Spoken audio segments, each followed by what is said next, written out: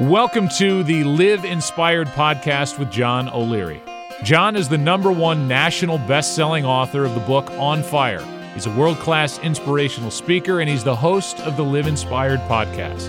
John interviews extraordinary individuals on their life story so that you can wake up from accidental living and more fully live your life story. Here's your host, John O'Leary.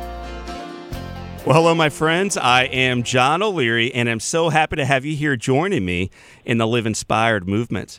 On every Live Inspired podcast episode, we have amazing guests join us to share their story, their successes, their failures, their lessons, their lives. Most importantly, though, you'll walk away with real ideas, practical mindsets, and actions to apply in your own life. Before we get started, you should check me out on Facebook and Twitter. Like those pages, follow me there, and get inspiration throughout your week.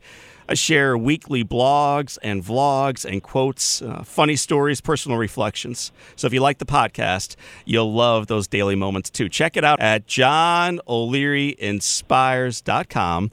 That's JohnO'LearyInspires.com.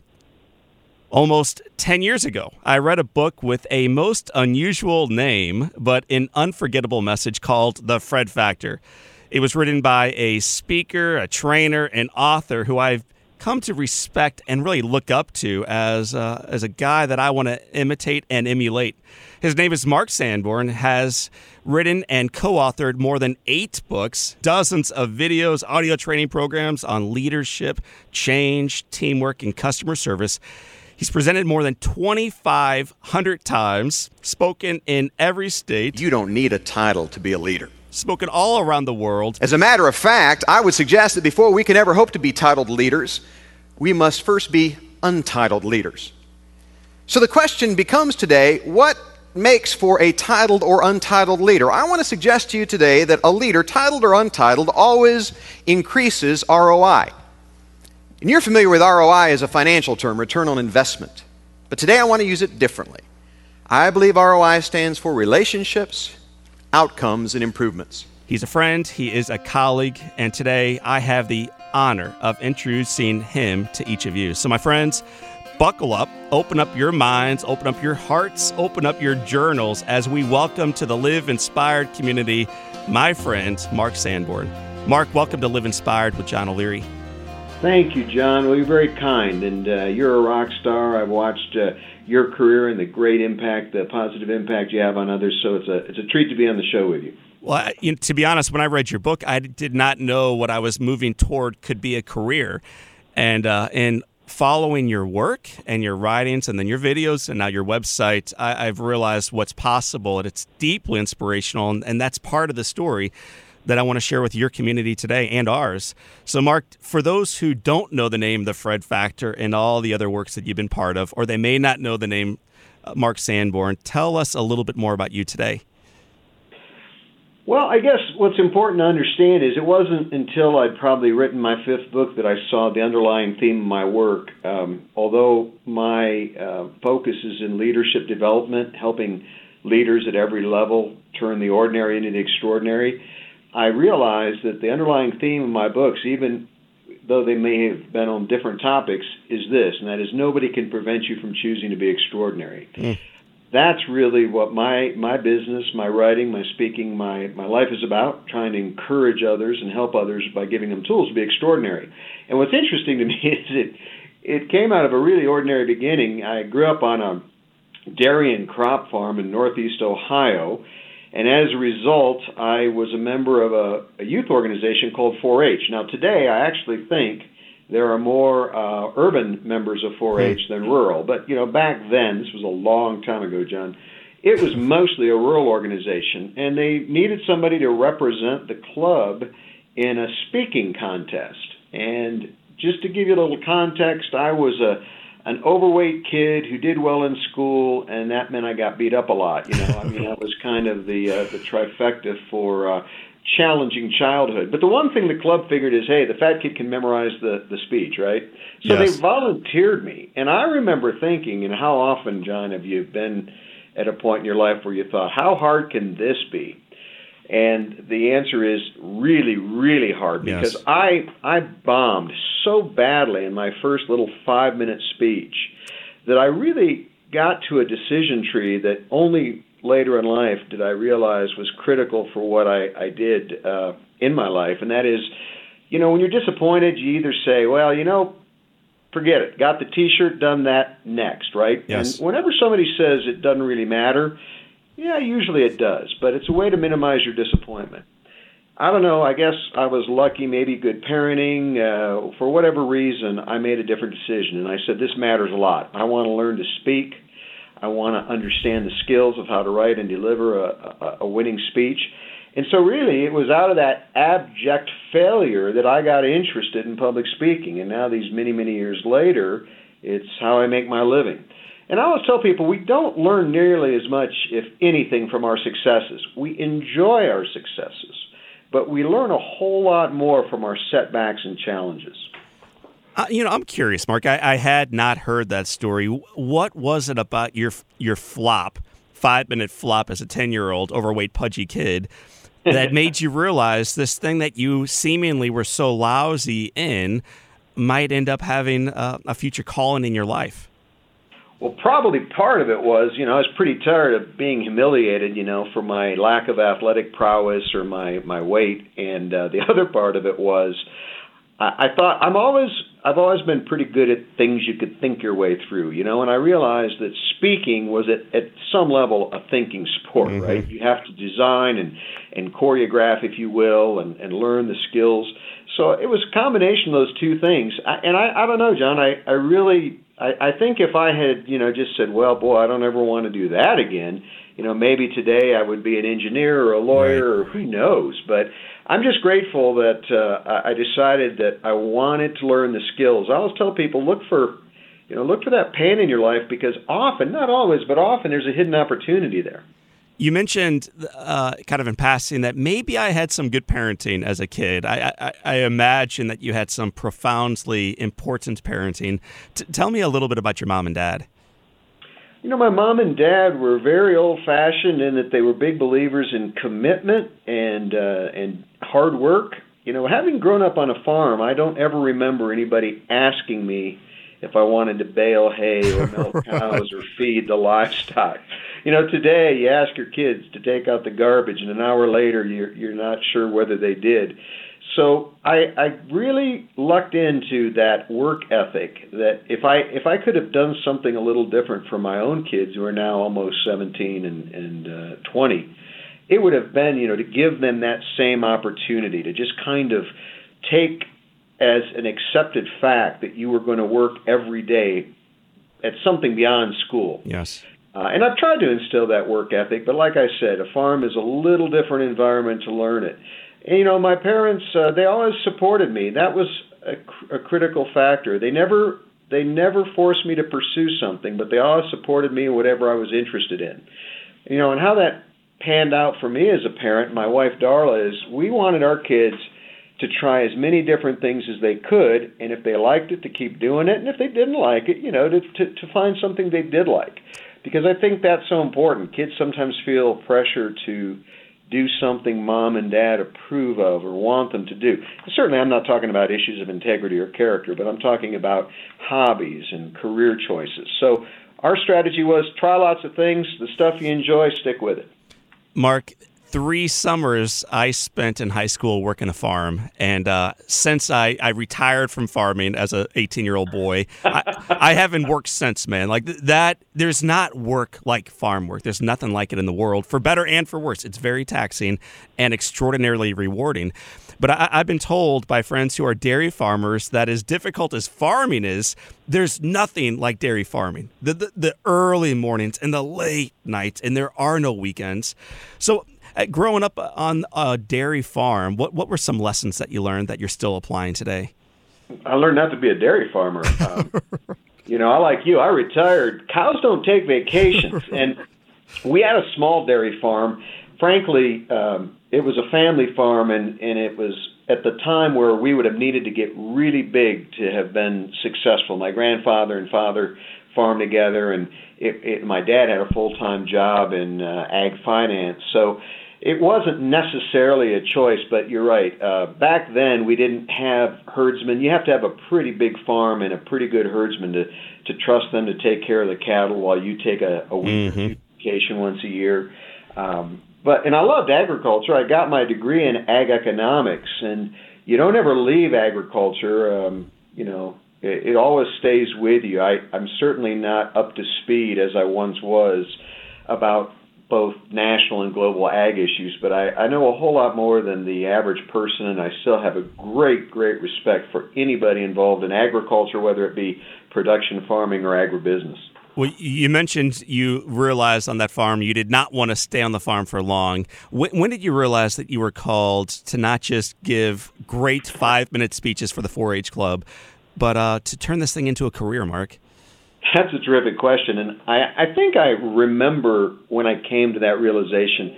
When I was 16, which is to say I didn't have my driver's license long, I drove about an hour and a half to Akron, Ohio to hear Og Mandino speak. And for those who don't know Og, tell us a little bit about who Og Mandino is. Well, he's probably still one of the best-selling self-help authors in history. He passed away some years ago. But he basically, his story was he was homeless and living on the street and ready to end his life when he ended up going into a library to get warm and started reading books, and then went on to become one of the great influencers. You know, if your listeners haven't read The Greatest Salesman or The Greatest Miracle in the World, those are two of my favorite books that Og wrote. And when I heard him speak, I had this realization that he was making a living at this. You know, he didn't say, hey, I had to take a day off work delivering mail. You know, that's what he did. He wrote books and gave speeches. And so even though, obviously, at 16, I didn't have much life experience to talk about, I realized that it could be a profession. And that's when I started looking for the resources that would move me in that direction. And what did you find? I found two things. I found the National Speakers Association, which was at the time still a pretty young organization. It was designed for aspiring and established speakers, and even as a college student, I got involved with that organization. I also was later, at the age of 21, national president of the Future Farmers of America, or FFA. And most people would say, well, what's that got to do with anything? Well, I spent 320 days that year on the road speaking for and representing the FFA all over the world, literally. I mean, it was a really heady job for a young guy to have. And so that helped me develop my speaking skills. And then something that a lot of people don't know, I think you know Mike Frank, John, who used to be in Columbus, Ohio. He's now in North Carolina. But Mike had a speakers bureau, but he also promoted day-long events. Today, we call them success rallies or achievers events. But Mike would bring in speakers, and to sell tickets to those events, he would send out guys like me to give free speeches for 30 minutes, and our payoff was getting people to buy tickets to this event. So if they liked your speech and got some good ideas, they probably figured, well, shoot, we ought to go to the real deal. We ought to go hear the big guys speak.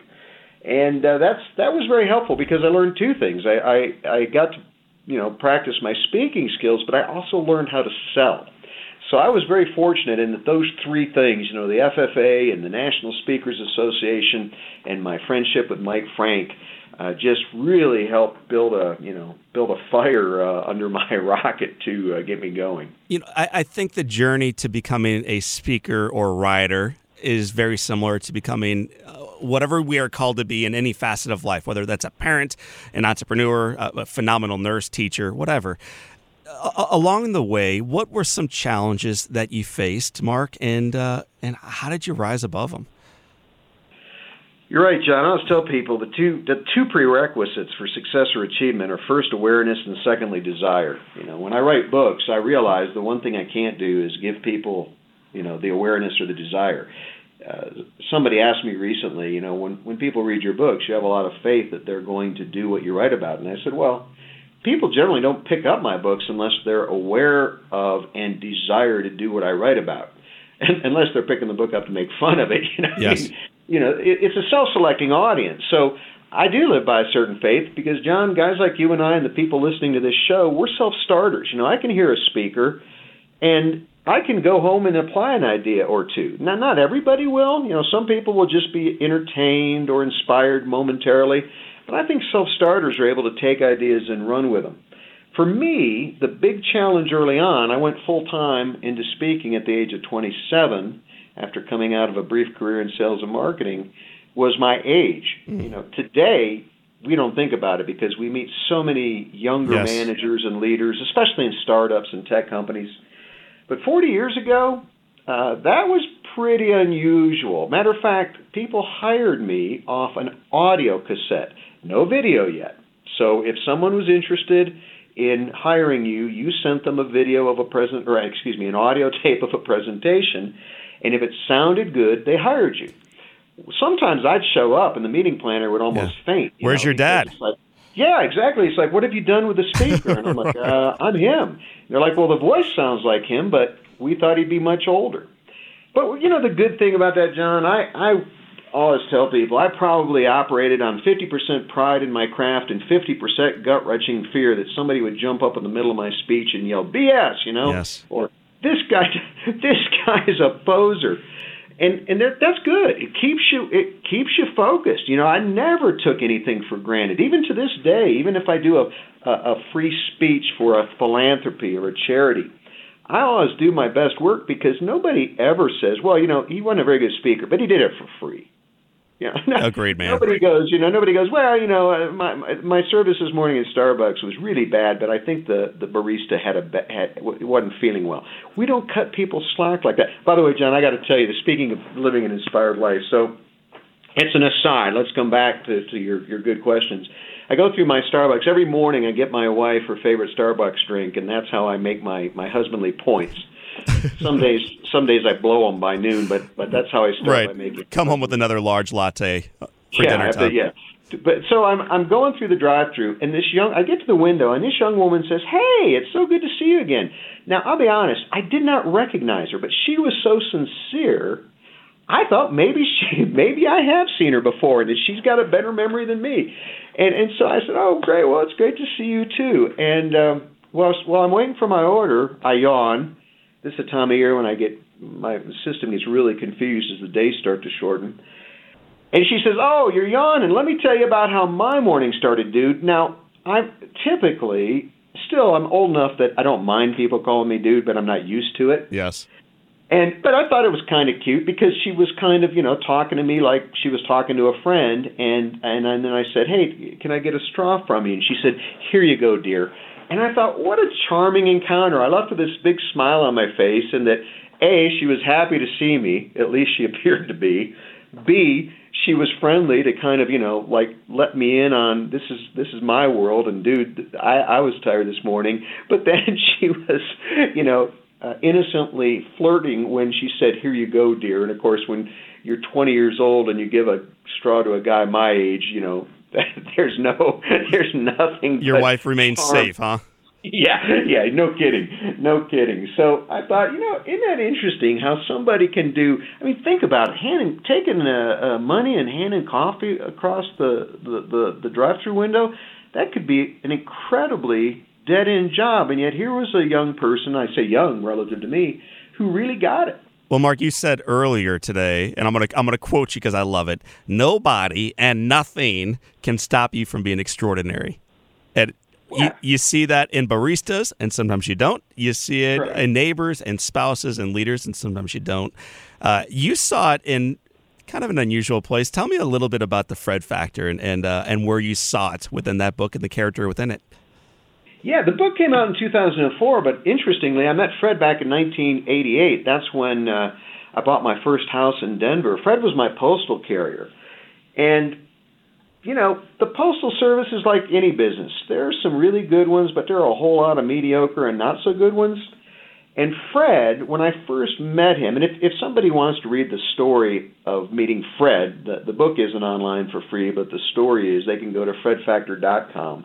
And it'll give them the whole story about how I met this guy that was just so extraordinary at delivering my mail that we became friends, and I was so inspired by what he did and the lessons that we could learn from him that I wrote a book about it. Mm-hmm. And, the Fred Factor is that you can continually create new value for the people you live and work with. And I'm always clear that this isn't a business book. It's not a personal development book. This is a life book. Truth is transferable. And the way you develop new value for people is through passion, creativity, and commitment. Really enjoying what you do. If you don't enjoy your work, I guarantee you the people around you don't enjoy working with you. Passion, creativity is about, how do we outthink rather than outspend our competition? Mm-hmm. It's so easy to do that. I think we get so hung up in budgets, and budgets are important, but innovation and creativity are far more powerful. And then commitment. And that is, I learned that from my parents. I don't think they always liked each other every day, but they were committed to each other, and the commitment carried them through. I tell my kids, when you make a commitment, that doesn't mean when I feel like it. Right. It means forever.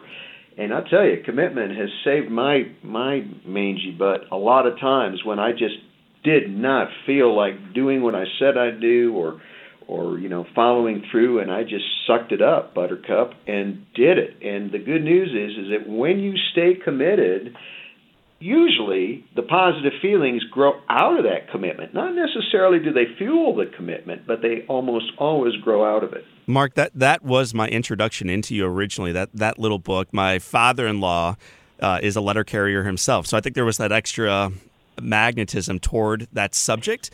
But as a writer myself, I always wonder, when you came up with that topic, did you think, oh man, this is it, this thing is going to be a runaway success, a national and international bestseller, or were you writing primarily from a place of passion? Yeah, I was writing from a place of passion. I had talked about Fred from 1988 until 2004 and couldn't get anybody to publish the book. I thought it would be a good book, and the good news is my books that have done best have come out of my speeches. My books that have done least well have been books that became speeches. I don't know if there's any lesson there, but I had kind of, perfected and developed the Fred Factor story through my speaking. And in 2003, my friend Charlie Jones did a little paperback version of the book through Executive Books in Mechanicsburg, Pennsylvania. I didn't get any royalties. I didn't get an advance, but I got to buy the book very inexpensively, and it really was, just a nice That's little. Awesome. It was decently done, but it wasn't greatly done. And then a year later, I was speaking for a group, and long story short, the publisher of Doubleday Currency at the time heard me, and we turned it into, the Fred Factor. I retained the rights, and so I was able to sell the rights, and it came out in the inspirational Christian market through Waterbrook Press, and then the more commonly known version is Doubleday Currency, which is Random House. Doubleday Currency is gone, but Random House is still the first or second largest publisher in the world. Well, it is among many of your works just outstanding, and you suggested that folks check it out. And listen, I know it's 13 years old at this point, but it's relevant and worthy. And what I wanted to do, Mark, is to share some quotes with you that I love, that I've either heard you say from the platform or I've read in your words in the books themselves, and for you to tell me what you're referring to. Okay? Okay. So here we go. There is a massive difference between fame and greatness. Mark Sanborn, what is the massive difference between fame and greatness? Well, fame is based on what you get, and greatness is based on what you give. I always say Lady Gaga is famous. Mother Teresa was great. And that isn't to denigrate the creative work of Lady Gaga, but, kids today see famous people, whether it's Floyd Mayweather or Gregor, Yes. the UFC fighter, Gregor McConnell, and they sometimes confuse that fame is what they want. But, we do know who famous people are. But a lot of times great people labor in obscurity. Great people don't always become famous, and frankly, famous people aren't always great. So you can lock in greatness. Fame, that's pretty fickle. I know people who are amazing musicians that never became famous. I know people that aren't very good musicians that became famous. Mm-hmm. But greatness is about contribution, and that's where you really, have control. Awesome. Thank you for sharing. People, this is the second one I wrote down. People love to take credit, and they love to place blame. Tell me what you mean when you spoke those words. Well, think about it. When something good happens, half a dozen people raise their hands and take credit for it. And when something bad happens, the room empties out, right? And what I always tell leaders is you don't get full credit until you take full blame, or you don't get full credit until you take full responsibility. When you blame a failure on an external circumstance, and by the way, there are external circumstances that affect our failure, but if you're always blaming your failure on someone besides yourself, then it's disingenuous when you succeed to go, hey, but that was me. Mm-hmm. You know, if you had bad luck when you failed, maybe you just had good luck when you succeeded. Now the secret is, if you are a leader, it's good to take responsibility but give credit. There's an upside into taking responsibility for your team, but always placing credit and praise with your team. I always say managers, try to be heroes, but leaders try to make heroes. And to the degree you can help people see how their contribution helped the team succeed, that'll make you a really effective leader. Well, it's a perfect tie-in to my next quote, actually, which is, good leaders make heroes of others. Yeah. Tell me about that. That's exactly it. Being a hero may impress others, but it won't influence them. Letting others see their potential for greatness, or letting others take legitimate credit for what they've done, that's what makes heroes, is people are emboldened. And a lot of people, that idea about nobody can prevent you from choosing to be extraordinary, that's important to give you the backstory on that, and that is that you may not have been raised to be extraordinary, you may not have been encouraged, you may not have been taught, you may not have been rewarded for it. As a matter of fact, there are a lot of environments where people are discouraged from standing out. And I always tell people that, you become extraordinary more often in spite of than because of. The people that I know that are really extraordinary, and again, I don't have quantitative data to prove this, but I would bet pretty good money that it's because they face some kind of a real challenge or a setback. The golden spoon syndrome of just being born lucky, more often than not, that's not true. Tell me what you mean when you say this. We are responsible for living in a way that shows others who we truly are and what we truly believe. Well, in my new book, The Potential Principle, I have a matrix that talks about the inner world and the outer world, and we can only see the outer world. And there are a lot of people who, are actors. They are performing in such a way to create the perception that they are someone whom they're not.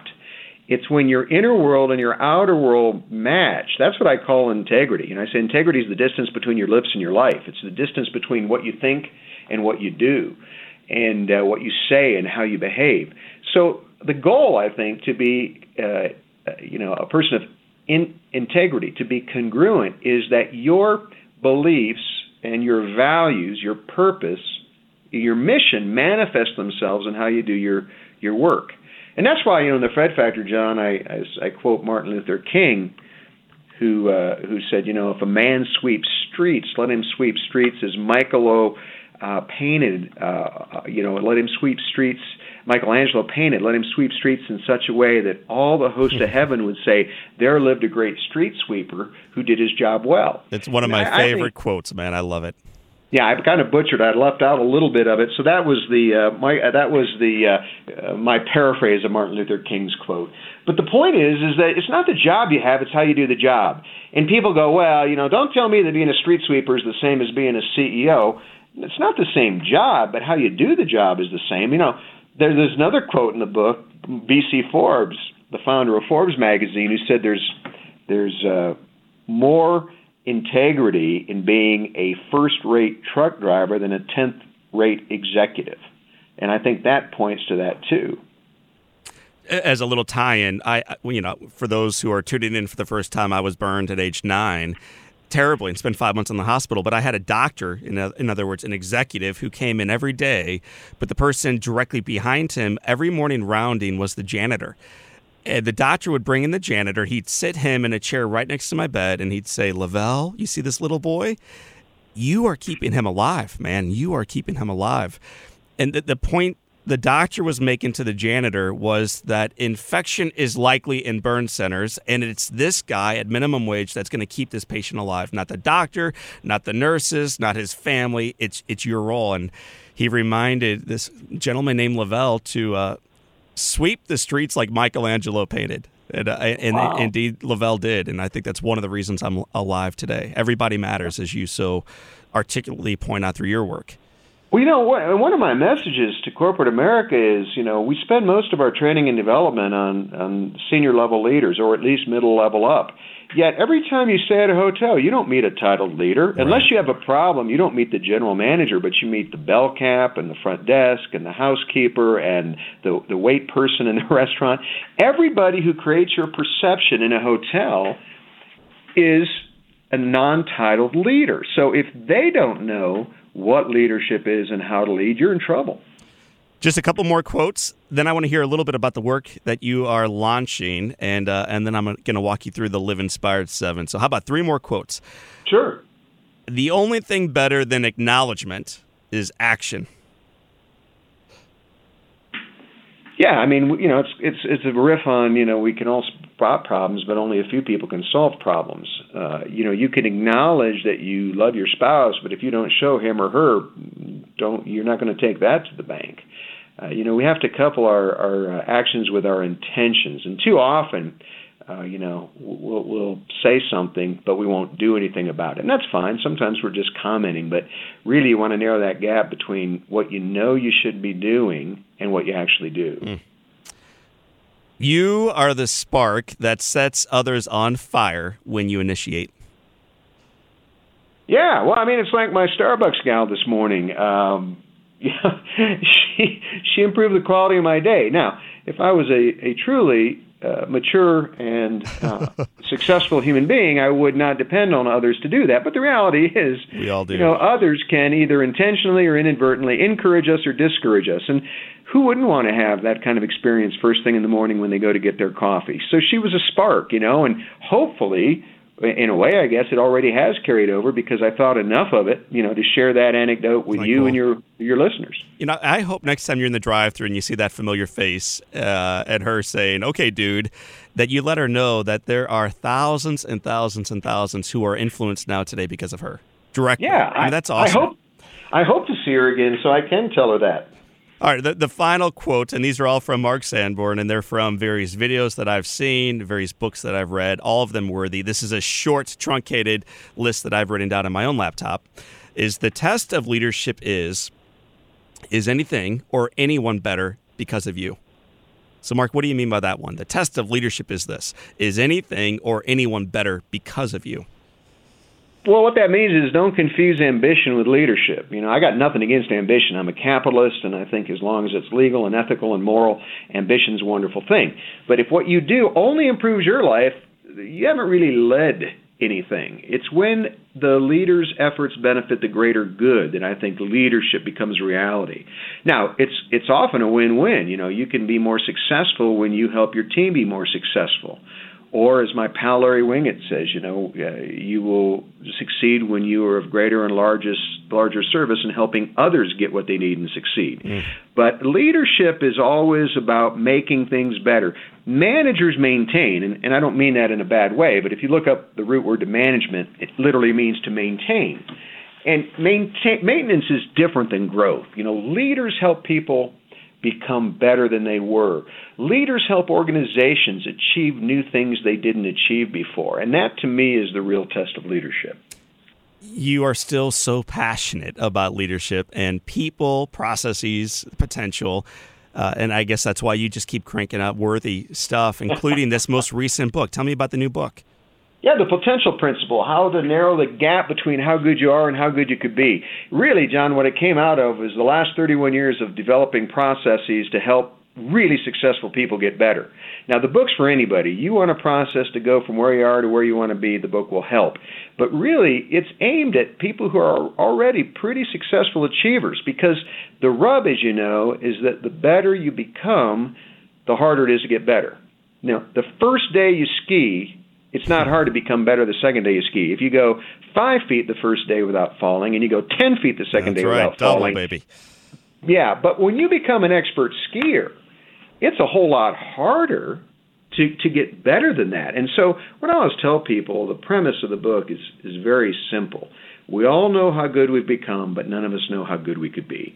And that to me is one of the cool things. You wake up in the morning, it doesn't matter how cruddy or good yesterday was, God gives you a chance to try it all again today. And if you don't take advantage of that opportunity and try to achieve a little bit more of your potential, man, you're missing one of the great opportunities of life.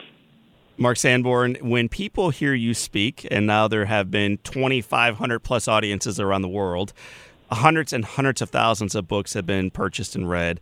But when they hear you speak or read your book, what's the one thing you hope that we do better afterwards?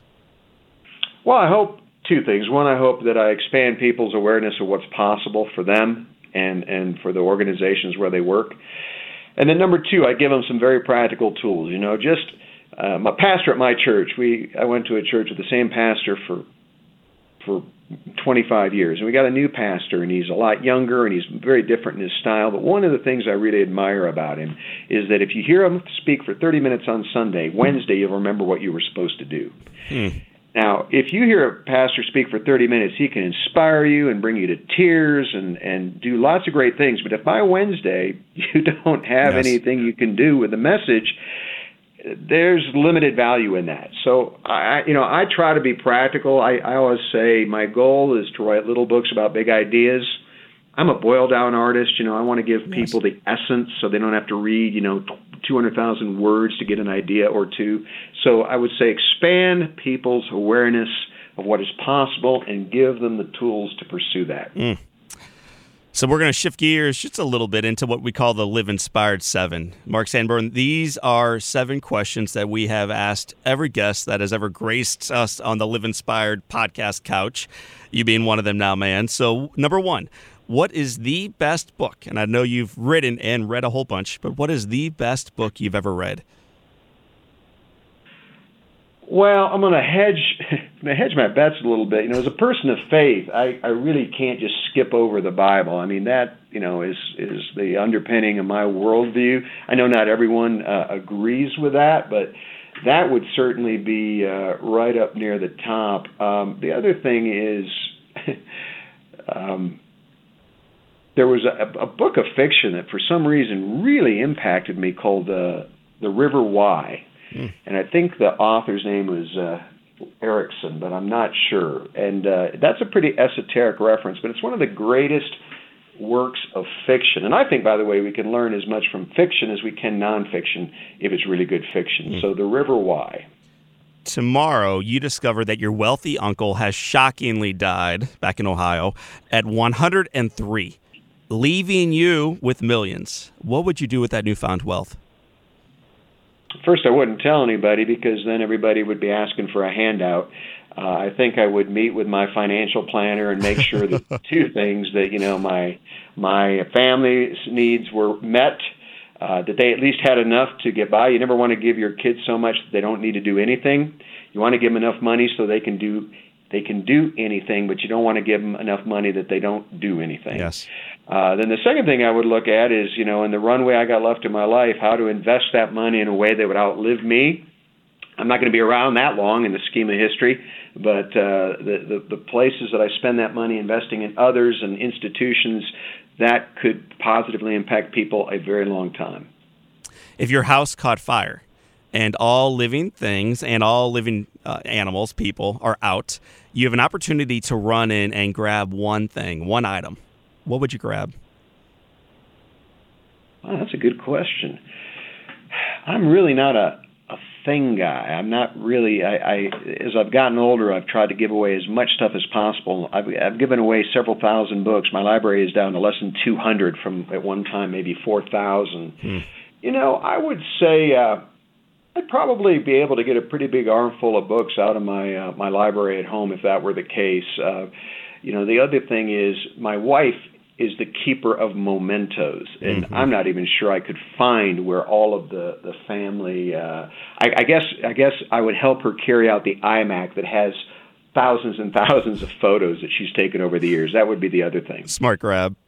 If you could sit on a bench overlooking a beach and have a long conversation with anyone, living or dead, who would you want to be hanging out with on that gorgeous day? I'd really dig talking to the Apostle Paul. I really relate to Paul because he said he was the chief of sinners, and yet he was one of the greatest influencers of the Christian faith. So I can relate to a really flawed guy who's doing his best to do what he thinks is the right thing to do. Perfect. What's the best advice that, whether it was Paul or anyone else, ever gave you? A state congressman in Ohio once told me at a very young age, whenever you give a speech, whether it's a eulogy or an after-dinner speech, people always want to be entertained. I've adjusted that a bit. I believe a better word than entertained is engaged, because certainly at a eulogy, you want to engage people to honor whoever is being eulogized. But if you don't have something of interest that engages people, then your words fall on deaf ears. Two more. What would you tell your 20-year-old self? Lighten up. I was a pretty intense dude. I still can be a pretty intense dude, and I know I've lived long enough to know that I always say be very serious about what you do, but don't take yourself too seriously. And I think I've been prone to that a bit, so I would hope my 20-year-old self might believe me. Mark Sanborn, it has been said that all great people can have their lives summed up in one sentence. How would you like your one sentence to read? If you want to be successful, do whatever you do a little bit better than anyone else who did it by working a little bit harder than anybody else worked.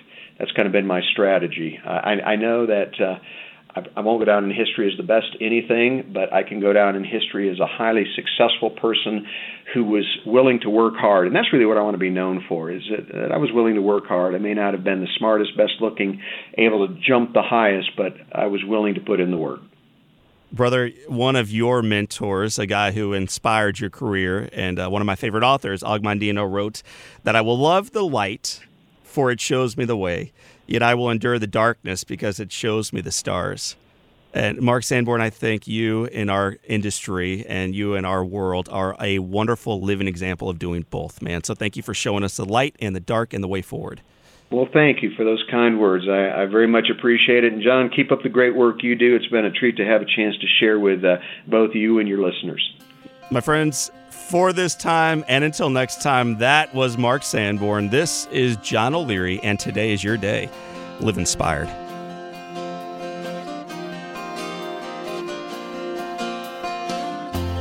Well, my friends, I hope that you had an open mind, an open heart, open eyes, open ears, and maybe even most importantly on that one, because there was so much content in Open Journal. That was Mark Sanborn, like I just said. He is a best-selling author, a world-class speaker, and a phenomenal human being. Shared an awful lot during our time together. But maybe the highlight from that is this quote that you've heard now twice. You're going to hear it a third time. Maybe it's worth remembering. Here it is. Nobody and nothing can stop you from being extraordinary. Regardless, my friends, on your citizenship, on your birthright, on your gender, on your challenges, on your financial situation, on your job, on your status, on your level of feeling great about yourself today.